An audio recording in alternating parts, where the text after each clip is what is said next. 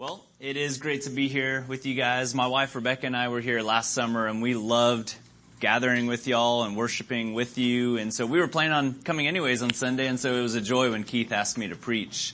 My wife's in the back. She's pregnant, and so you can pick her out pretty easily, I'm sure. Just kidding. That doesn't work here. But it's small enough where I can just look directly at her and you know who I'm talking about. As Keith, great job on the intro wherever you went. Back there, he did that all by memory, and so I felt like it was a little bit of a quiz as he was saying my organization's name to every tribe and things about us. Rebecca and I have just completed 1 year. We have one more year in our church planting training. It's called the Center for Pioneer Church Planting, and it's with To Every Tribe. And our goal is to end up in a Spanish-speaking area where there are 0 healthy churches, where there are no churches preaching the gospel. We want to be involved in planting churches that can raise up national indigenous leaders that can lead that church and plant other churches. And so we're still in the process of working through all the details with that. But that's just the thing that we've been passionate about. I served as a missions pastor for 3 years in College Station, and we absolutely loved it. Of course, we loved being with a strong community. But there's something that's always drawn us to be in areas where there are not yet healthy churches. And so we're very grateful to receive a training on this from people who have already been there, done that, and can share from their experience, because whenever we really start thinking about how this is going to happen, we're like, we have no idea how this is going to work unless the Lord moves. And so we would appreciate your prayers. I'd love to just follow up with anyone afterwards if anyone is interested in more in what we're doing. If anyone's interested in To Every Tribe and the training that we're doing, or any other questions that you might have, we'd love to share with you how you can be praying for us, how you can be partnering with us. And then if anyone is interested in missions or going themselves or knows someone, I would love to share about why I think having a robust training before you go is a valuable thing for you. This past year, we had so many different classes. It was we were in the classroom, but we were also applying what we were learning in the classroom. So we learned about pioneer church planting. We learned about cross-cultural living. We learned about raising third culture kids. We learned about spiritual warfare. I did ministry and studied culture in northern Mexico. I did ministry and studied culture in southern Mexico. And so, of course, I ate a lot of good Mexican food. I don't know if y'all like Mexican food, but you can definitely find it in Garland, I would imagine. But there's many places that call themselves Mexican food, and you're just like, this is just not quite the same. And so it's good to be there. And sometimes it's an adventure in the eating process, but I love Mexican food. So that's been wonderful for me and for us. And I would say I want to share with you guys the number one thing I've learned this past year. So we've learned a million things this past year, and we've learned so much. We've been stretched in ways that we didn't even expect. This has been a difficult year, actually, in some respects. We feel like we're changed as we come to the end of this year. But the number one thing that has really been impactful for me is recognizing, realizing, maybe even remembering the centrality of love in the life of the believer. And I want to share with you the scripture passage has been the most meaningful to me. And so if you would, you could look in your Bibles or you could just listen in with me. I want to read to you 1 Corinthians chapter 13, verses 1 through 3. It's actually on the screen behind me, so you could look right there. In particular, this passage is impactful to me because those of us who come to this training, many of us are preachers, many of us know the Bible well, there's many who have already planted churches. Whether you like it or not, when you go as a missionary, people are just kind of like, wow, I could never do that. You're a strong Christian. People say things like that. We're counting the cost, saying we want to go to a hard place, so we count the cost of martyrdom.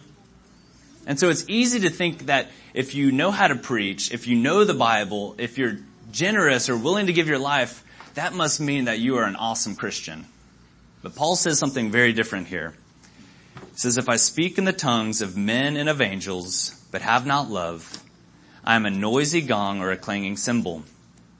And if I have prophetic powers and understand all mysteries and all knowledge, and if I have all faith so as to remove mountains, but have not love, I am nothing. if I give away all I have, and if I deliver up my body to be burned, but have not love, I gain nothing. So this is for any Christian here this morning, but especially if you would consider yourself a strong believer or a theologian or a preacher, whoever you are, Paul is saying, if you have not love, it counts for nothing. It is meaningless to God. And the reason why this has been so impactful to me is because I wouldn't say the number one thing I've learned is how to love other people better, but it's learning how much I don't love other people. I feel like it's been a year of the Holy Spirit revealing to me that I know that I love my wife, and sometimes it's a challenge to love my wife. I know that I love friends, and sometimes it's a challenge to love friends. But there are certain types of people that I wanted to dismiss and not enter into a relationship with. Or there's certain types of people that I want to love on the surface, but I don't want to share my whole life with them. And God's revealing to me that it is nothing if we don't love all believers around us in this deep, vulnerable way. As you guys know, y'all are in the middle of a series on what it means to be a disciple. And so I can't think of a better message on what it means to be a disciple for myself as I consider, so what does this look like for me? Is that a disciple loves other believers. And so the text where we see this most clearly in the New Testament is John chapter 13. In John chapter 13, Jesus is letting them know, to be my disciple, you love other people. It's not an option. He says, a new commandment I give to you, that you love one another, just as I have loved you. You also are to love one another. By this, all people will know that you are my disciples, if you have love for one another. And what we're going to learn this morning is that to be a disciple, we must love others. And to love others, we must first surrender to God's love for us. And so if you would, I want to begin by reading the sermon text in 1 John chapter 4. Do y'all normally stand for that or stay seated? Or let's stand for the reading of God's word.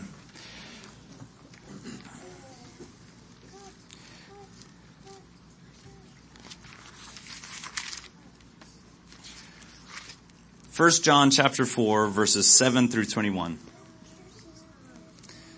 Beloved, let us love one another, for love is from God. And whoever loves has been born of God and knows God. Anyone who does not love does not know God, because God is love. In this, the love of God was made manifest among us, that God sent his only Son into the world so that we might live through him.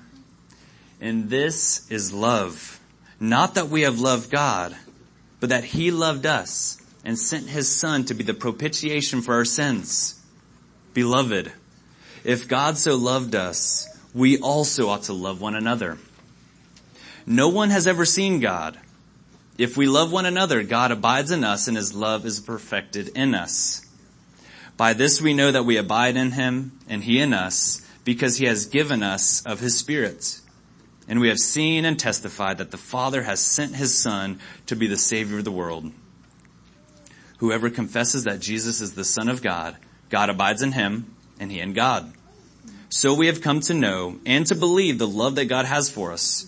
God is love, and whoever abides in love abides in God, and God abides in him. By this is love perfected with us, so that we may have confidence for the day of judgment.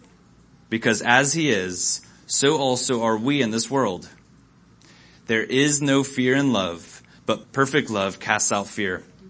For fear has to do with punishment, and whoever fears has not been perfected in love. We love because he first loved us. If anyone says, I love God, and hates his brother, he is a liar. For he who does not love his brother, whom he has seen, cannot love God, whom he has not seen. And this commandment we have from him, whoever loves God must also love his brother. You can take your seats. Amen. Let me pray for us as we begin. Father, we thank you that you do love us. More than that, we thank you that you are love. God, I pray this morning that we would understand what it means that you are love.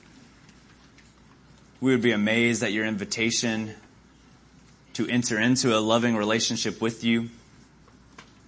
God, I pray that we would be able to, you would give us vision, you would help us to understand our hearts so we could clearly see the ways that we don't love. And Lord, we pray that we would, as we remember your grace, as we remember your love to us, God, that we would celebrate the freeness of your love to us, and that would free us up to love others as Christ has loved us.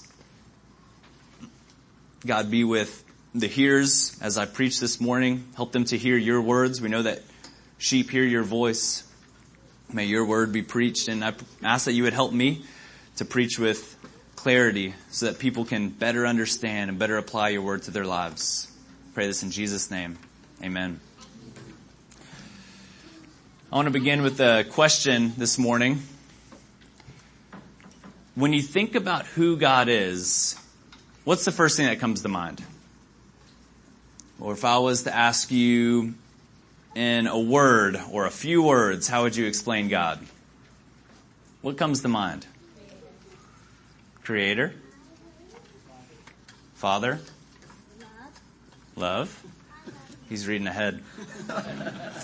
In this passage, John makes it clear that God is love. God is creator. God is father. God is love. In verse 7, he says, let us love one another. Why?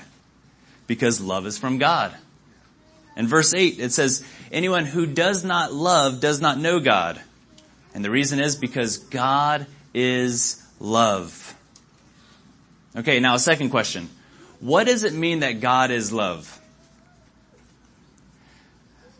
I would guess that in our country, no matter what religious background you are, every single person in our country can say, oh, I think the Bible says something that God is love. People mean different things about what does it mean that God is love. But as Christians, we should have an answer to that. What does it mean that God is love? We might wonder, who does God love? And I think easy, simple. God loves humans. God loves everybody. God loves angels. God loves created beings. But this text says that God is love. It doesn't say that God began to show love after he created. God is love is saying that this is the essence of who God is. That long before creation, God is love. And so I want to begin this morning with explaining to you what I think God is love means. And that is that before creation, for all eternity, God has existed as a loving community. God has existed as a loving community. Jesus says this in John 17, Father, you loved me before the creation of the world. I don't know if you've ever done this, but there's moments where I begin to think about eternity, and I can only think in terms of time, space, things of that sort. And so the longer you think about what was God doing before creation, the more it kind of hurts your head a little bit. Maybe you have a kid that asks that question, what was God doing before creation? What God was doing before creation was loving one another. And what God is love means is that who our God is a father loving his son and a son loving his father. Do y'all think about God in that way? A father loving his son and a son loving his father for all eternity. That's the essence of who God is. Now you might wonder, but what about the Holy Spirit? Isn't this 3 in 1, not 2 in 1? And I want to ask you, why is it good news that it's not that God is just 2 in 1? Why is it good news that it's not just the Father and the Son, but it's the Father, Son, and Holy Spirit? Kendall's giving me some good lines. The Holy Spirit pours out his love upon us. Yes. But for all eternity, I said earlier that God is a loving community. If you have just 2 people, it's kind of like an insular love. Like in my marriage, it's a secluded love that we share. But when you bring a third person in, it becomes something entirely different.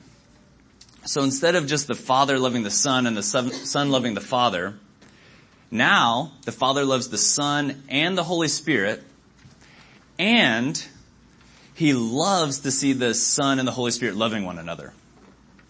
Or you could say, the Holy Spirit loves to see the Father and the Son delighting in one another. There's this selfless, other-centered love where you not just delight that you have a relationship with this one person, but you love these two people so much that you delight that they have a relationship with one another. For me, the best example would be a family or with parents. It's a shadow of the reality of the Trinity, but I love Rebecca. I love my daughters. But more than that, when my daughters, in those moments, it happens sometimes, in those moments when my daughters love one another and are playing well together, singing together, that makes me so happy because I don't only love each of them one-on-one, but I love both of them so much, and I love to see them loving one another. Or the times when I don't want to just have me have good relationships with my kids and me have a relationship with my wife, but when she and my kids have a wonderful, loving relationship, I love that. And so much more, the Father, Son, and Holy Spirit love one another, and they love to see the other members of the Trinity loving one another. So this is what it means that God is love, is that this is this big, eternal, communal love. And this is the love that our world is crying out for. If you listen to any song, watch any movie, Christian, non-Christian, it doesn't matter what it is, there is this longing in us as image bearers of God to have this type of selfless, other-centered, belonging love. Because we reflect the Trinity who has always belonged in community. And the beautiful thing that is even just hard to understand, hard to wrap our minds around, is that the Trinity, this loving community, has invited us to come into this loving community. And so I want to continue reading in 1 John chapter 4, and I want us to consider how we have been invited to come into this community. So look with me in your Bibles at verse 9. Verse 9 says, "In this the love of God was made manifest among us. It was shown among us that God sent His only Son into the world so that we might live through Him. And this is love. Not that we have loved God, but that He loved us. And He sent His Son to be the propitiation for our sins." I'm going to drop down to verse 13. "By this we know that we abide in Him. We abide in this love, and He in us, because He has given us His Spirit." So in these verses, I want us to consider the invitation of God to join this loving community. And as we would expect, it is dripping with love. God's love does not make sense. First, God initiated and invited those who did not love Him first. My brother's getting married this summer, so we got an invitation to his wedding a couple weeks ago. Of course, I'm his brother. I'm also officiating, but of course, I'm his brother. He's going to invite me to the wedding. And so who do you invite to a wedding? Family, friends, maybe your parents, best friends. There's kind of like this, these are the types of people you invite to the wedding. Who do you not invite to a wedding? Your enemies. We don't really use that term, that person's my enemy. We use other terms, but maybe there's someone that you've served, you've cared for, you've been generous to, and they have hurt you in return. We don't invite them to our weddings, but this is what God does for us. Every single one of us did not love God, and He had initiating love toward us. So this is the beginning of His invitation, but more than that, He makes this invitation accessible to us through the Son. It says that that the Father sent Jesus to be the propitiation for our sins. Now, whenever you hear a long word like that ends in shun, you should probably define it in a sermon. Propitiation for our sins. What does that mean? Propitiation is a word that's not just for the Bible, not just for Christianity. It's a religious term meaning that you do something to appease a deity. So let me give an example. When I was in southern Mexico, we visited multiple different villages in the mountains. Every single village has a Catholic church. Every single person would say that they're Catholic. But deeper than their Catholicism, they're animistic, means that they worship their ancestors, they worship inanimate objects, things of that sort. And every single person there worships and fears the rain god. Every single person does. And every single person is required, basically, at certain times to go up on the mountain, to come to the community altar, and to sacrifice animals on that altar to appease the anger of the rain god. They believe that the rain god is angry with them, and if they're going to get rain this year, they need to appease his anger against them. Now, as Christians, we understand that there is one God. We understand that the rain god in southern Mexico is not a real God who reigns. We understand that their sacrifices are trying to appease a deity, but he is not a deity. But that's what that term means. And so as Christians, the way we understand this is that God has created all of us. He has invited all of us to have a relationship with him. He has created us to worship him. And in return, we have exalted ourselves rather than exalting God.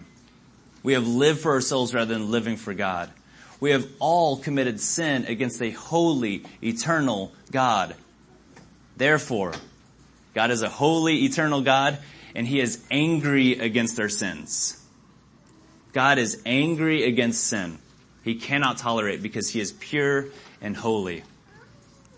And so what it means that Jesus stepped in as the propitiation is that if I was standing here in line waiting to receive God's wrath against my sin, which is an eternal judgment for the sins I've committed against him, Jesus not only stepped in my place, but Paul writes in another place in the New Testament that Jesus became my sin on the cross. So that on the cross, God could pour out all of his anger against my sin. So that now that as I stand in Christ, now that as I trust in Christ, when I stand before God, there's no anger left. There's no judgment left. There's only forgiveness, acceptance, adoption, love, mercy. I receive everything about God except for his anger, because Jesus stepped in as the propitiation. But God does more than that in this invitation. So he makes it accessible to us, and then when we become believers, he sends the Holy Spirit so that we would abide in his love. I don't know about you, but I can sense in my heart, I'm so quick to want to begin abiding in the world. I'm so quick to not want to abide in God's love. But the promise of the Holy Spirit is that he will not let us go. That even when we go through these seasons of not in any way abiding in love, if we are in Christ, then the Holy Spirit will ensure that we persevere and that we abide in God. So think about this powerful love he initiates with his enemies. He makes it possible through Christ. And the Holy Spirit makes it so that we will end up in heaven. That we won't be able to mess up this salvation. So, the question for us is, how do we respond to this love? How do we respond to this invitation? John gives us a summary of how we should respond in verses 13 through 16. So look in your Bibles again in verse 13. By this we know that we abide in him, and he in us, because he has given us of his Spirit. And we have seen and testify that the Father has sent his Son to be the Savior of the world. Whoever confesses that Jesus is the Son of God, God abides in him, and he in God. So we have come to know and to believe the love that God has for us. God is love, and whoever abides in love abides in God, and God abides in him. It's almost like a riddle, and so I'm going to break this down for us. First, it talks about that we know, believe, and see the love that God has for us. To be a Christian means that God first is this merciful, loving, saving God, and that we see who God is and what he's done for us. Secondly, we confess Jesus as the Son of God. God, you are amazing. I receive Jesus as I confess Jesus as the Son of God. So what does it mean to confess Jesus as the Son of God? Does it mean that you say the sinner's prayer? That's a confession. Does it mean that you say the words, Jesus is the Son of God? It means that you say that and that you mean it. It means that your life lines up with that confession. I was listening to Keith's sermon, the first sermon of this series, and he said that there's a difference between a fan of Jesus and a follower of Jesus. A fan of Jesus would be one who, they live in a Christian community, they've confessed Jesus as the Son of God, their life does not reflect that confession. A follower of Jesus makes that confession, and they almost don't need to make that confession because you just watch their life. You know that they are a follower of Christ. You know that they believe that Jesus is the Son of God. After we confess, we receive His Spirit. The Spirit enables us to abide. Abiding in the Spirit or abiding in God means that we abide in love because God is love. So this is where we're following the progression. We abide in God, therefore we abide in love. Abiding in love means that God's love flows through us to others.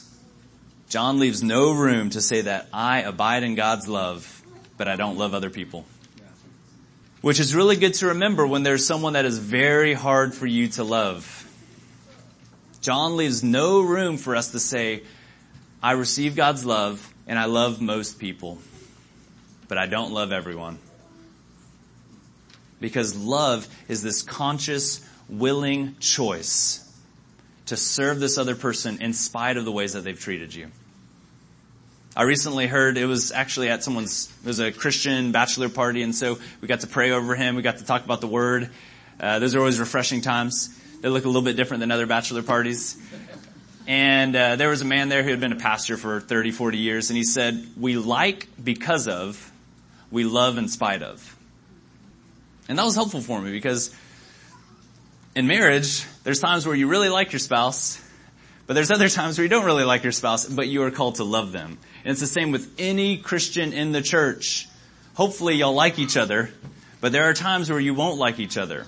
And what it means to love is that you love in spite of that weird personality or because of the way you hurt them or whatever that might be. Because God is love, we will become more loving to those around us. So now I want to get to what I think is the hardest part of the sermon for me, maybe for some of you, and that is the question, what keeps us from joining and abiding in this loving community? What keeps us from abiding in love and letting God's love flow from us to others? And I want this to be very personal for you in your mind and your heart, and so I want every single one of you to think right now, who is someone in my life that is hard to love? If you're like me, it's kind of like the names just start popping up. There's lots of them. But I want you to at least have one name in your mind, and I really want you to wrestle through the rest of this sermon with that person in mind. Who is someone that is hard for you to love? Let's consider John's words starting in verse 17. By this is love perfected with us, so that we may have confidence for the day of judgment. Because as He is, so also are we in this world. There is no fear in love, but perfect love casts out fear. For fear has to do with punishment, and whoever fears has not been perfected in love. We love because He first loved us. Did you follow John's logic here? It's pretty surprising to me. The reason why people don't abide in love is primarily due to fear. That's what John's saying here. A lot of times when I don't love someone, I feel like it's primarily due because I don't like them, because of anger, because of something of that sort. John says it's primarily due to fear. On a positive sense, then, perfect love casts out fear. But I want us to think about the opposite of that. Fear casts out love. Let me give a few characteristics of this type of fear that John gives here. First, this fear it's an unstable fear. It's not stable on the gospel. It talks about someone lacking confidence on the day of judgment. It's someone who, when they mess up, they're not sure if God loves them. They're not sure if God still forgives them. So it's an unstable fear. It's an anxious fear. It talks about someone being afraid of the punishment that is to come. Anxiety is fear, and it's worried about what's to come. And so in this context, he talks about someone worried about the punishment to come from God. But I would say any kind of anxious fear hinders love. And he talks about insecurity or an insecure love.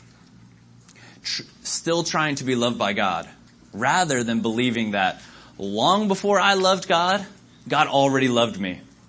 Jesus already paid for my sins. That's standing secure in Christ. Insecure says, I need to keep doing a good job for Jesus to love me. And then it keeps going further. I need to do a good job so other people will approve of me as well. So, instability, anxiety, insecurity. In the absence of sin, we are free to love others. We don't have any fear. We have no guilt to atone for. We have no shame to cover up. And we have no evil thing at all to fear. But when sin entered into the world, our new posture became one of hiding, covering up, blame shifting. We see, all of us have experienced this, and we read this in the Bible. Genesis 3, when sin entered the world, what did they do? They covered up their nakedness. They hid in the bushes. They started blaming one another. They were hiding from God. That fear immediately hindered their love toward God and toward other people. And we respond to God in the same way. I would say that fear expressed through instability, anxiety, and insecurity ruins authentic relationships. And that word's important to me. Authentic relationships. Because you can keep the peace on a surface level with most people. There's some people you can't, but most people you can. But if you're going to have a real, deep, vulnerable, trusting relationship, fear will ruin that. This past year, as I've been wrestling through this, as the Holy Spirit has revealed to me how unloving I am, basically, my number one prayer all year long has been, God, help me to love more people and help me to love people more. Love more people is recognizing there are certain types of people that I'm not inclined to like, therefore I'm not inclined to love. But also loving people more, we need to think about not only do we love people here, but because we're able to have perfect love cast out that fear, rest in Christ's work on our behalf, we're able to love people in a deep way. This is my marriage, my friends, my parents, my church, whoever it might be, that I would love them deeper and more. I don't know if any of you are in a place like me, and I know that this is, maybe bringing this up, and so this is just fresh on your mind, but this past year there have been so many times where I've just felt burdened by how unloving I am. Rebecca can tell you that there have been evenings where she has counseled me, prayed for me, and encouraged me late at night or early in the morning or after the girls go down, whatever it might be, because not only has it been hard for me to love people, but I've also been so burdened by, if this is what it means to be a Christian, then why can't I love people? Why can't I love this person? And for me, in this past year, there was at least one particular situation, but just even recognizing it's not just this one situation. I struggle to love people. If you feel those same things that I feel, or thinking those same thoughts, I want to remind you what I keep reminding myself, is that when we come to realize the depth of our sinfulness, we have to understand the gospel and that His grace is deeper still. And what's been meaningful for me to meditate on is the definition of grace. The definition of grace is you get from God what you don't deserve. And so what has been meaningful to me this past year is saying, man, I am an unloving person. That is central to the life of a Christian. I don't deserve God's love, forgiveness, any of that at all. Just kind of realizing how sinful I am and saying, and that's why I trust in grace. Because in the moment where we are totally blowing it. Or in the season where we are completely walking in, not walking in love, understanding that right now God accepts me. Because of his grace, not because of our performance. Because of Jesus coming in as that propitiation. And it's important that you get that right now. Because I want us to consider some characteristics of Jesus' love. And if you're still operating on, how can I complete the law? You're going to be crushed when you think about Jesus' example and how we're called to follow it. Because none of us do. We will be crushed if we try to follow the law. But for those of us who can by grace say, man, I fail in this, but by the Spirit's help, I want to walk in love. I want to give us a picture of what it actually looks like to walk in love. Because what we're inclined to believe is loving might be different than what the New Testament says. And so we're going to go through 3 passages in the New Testament. All of them use Jesus as the example. And in every single one of them, the New Testament author said, he's not just giving Jesus as an example, he's saying you should walk in this example, which is important. There's some ways that Jesus lived on earth that it doesn't say you should live like that. You should be the Savior of the world. But in all 3 of these it says walk like this, think like this. So the first one is Philippians chapter 2 verses 5 through 8. I think we'll have this on the screen behind me. Paul writes this to the Philippians. Have this mind among yourselves, which is yours in Christ Jesus, who though he was in the form of God, did not count equality with God a thing to be grasped, but emptied himself by taking the form of a servant. Being born in the likeness of men, and being found in human form, he humbled himself by becoming obedient to the point of death, even death on a cross. Jesus humbled himself and emptied himself. He laid aside his status. He laid aside his rights. He laid aside his comforts. He laid aside being accepted by others. He laid aside insulating himself from sinners. He came as our servant. So here's the question. You still have that person in mind. What would it look like for me to empty myself and humble myself and come to that person as their servant? Because Paul says that's what it looks like to follow Christ. Whoever that person is that's hardest for you to love, that you come to them as a servant. Second passage in Romans chapter 15. Paul's writing to the Roman church this time. He says, we who are strong have an obligation to bear with the failings of the weak and not to please ourselves. Let each of us please his neighbor for his good, to build him up. For Christ did not please himself, but as it is written, the reproaches of those who reproached you fell on me. For whatever was written in former days was written for our instruction, that through endurance and through the encouragement of the Scriptures, we might have hope. May the God of endurance and encouragement grant you to live in such harmony with one another. Keep that word in your mind. Thinking about that person that's hard to love. With such harmony with one another, in accord with Christ Jesus, that together you may, with that person, with one voice, glorify the God and Father of our Lord Jesus Christ. Therefore, welcome one another as Christ has welcomed you for the glory of God. Here's what I love about this passage. This is really difficult for me, is he says, those who are strong have an obligation to bear with the failings of the weak. Paul is not saying the ones that are strong are pastors, apostles, missionaries. Those who are strong are normal believers. That's the context. Normal believers have an obligation to bear with the failings, that's plural, to bear with the failings of the weak.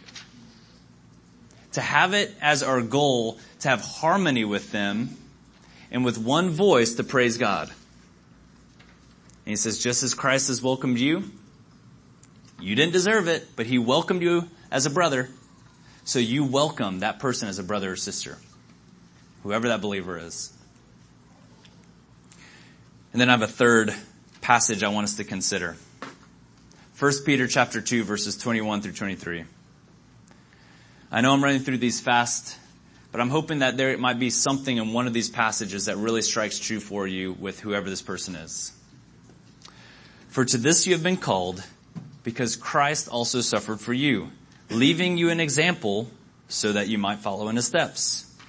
He committed no sin, neither was deceit found in his mouth.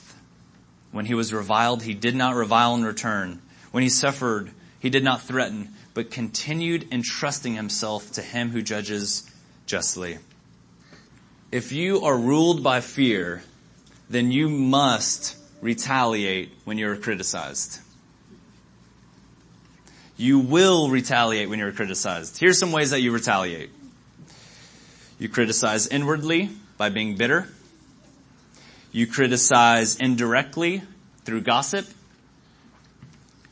Or you criticize directly. There's two paths you can take. There's the criticize directly through passive comments. There's criticize directly through an outburst, whatever it might be. Bitterness, gossip, passive comments, and outburst. If you are ruled by fear, you will do one of those things. We don't have to do one of those things. If we're ruled by love and receiving God's love, and we are walking in that, then that's when we have the power to not respond in that way. But fear forces us to do this because we're insecure, or we're anxious, or we're not standing stable on the gospel. But I want us to consider Jesus, our King, who had no sin. When I'm in a conflict with someone and they're mostly at fault and I'm a little bit at fault, I don't want to humble myself. I want to dig in my heels and wait till they apologize and make it right and, whatever it might be. But Jesus had no sin in the matter.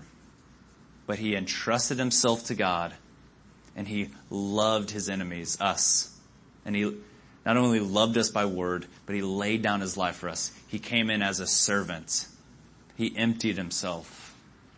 And in the same way, when we are walking by love rather than fear, this is what love is going to look like with all types of people in our life. We have an amazing God.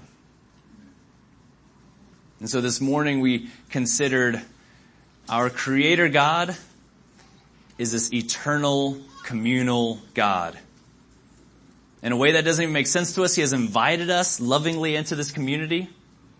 And then when we are attached to this community, when we abide in this community, we begin to love others as he is loving. However, all of us still wrestle with fear in different ways. And so all of us still are going to fail to love other people, but his grace is deeper. But what I want us to really grasp is that to be a disciple is to love others. And to love others, we must first surrender to God's love for us.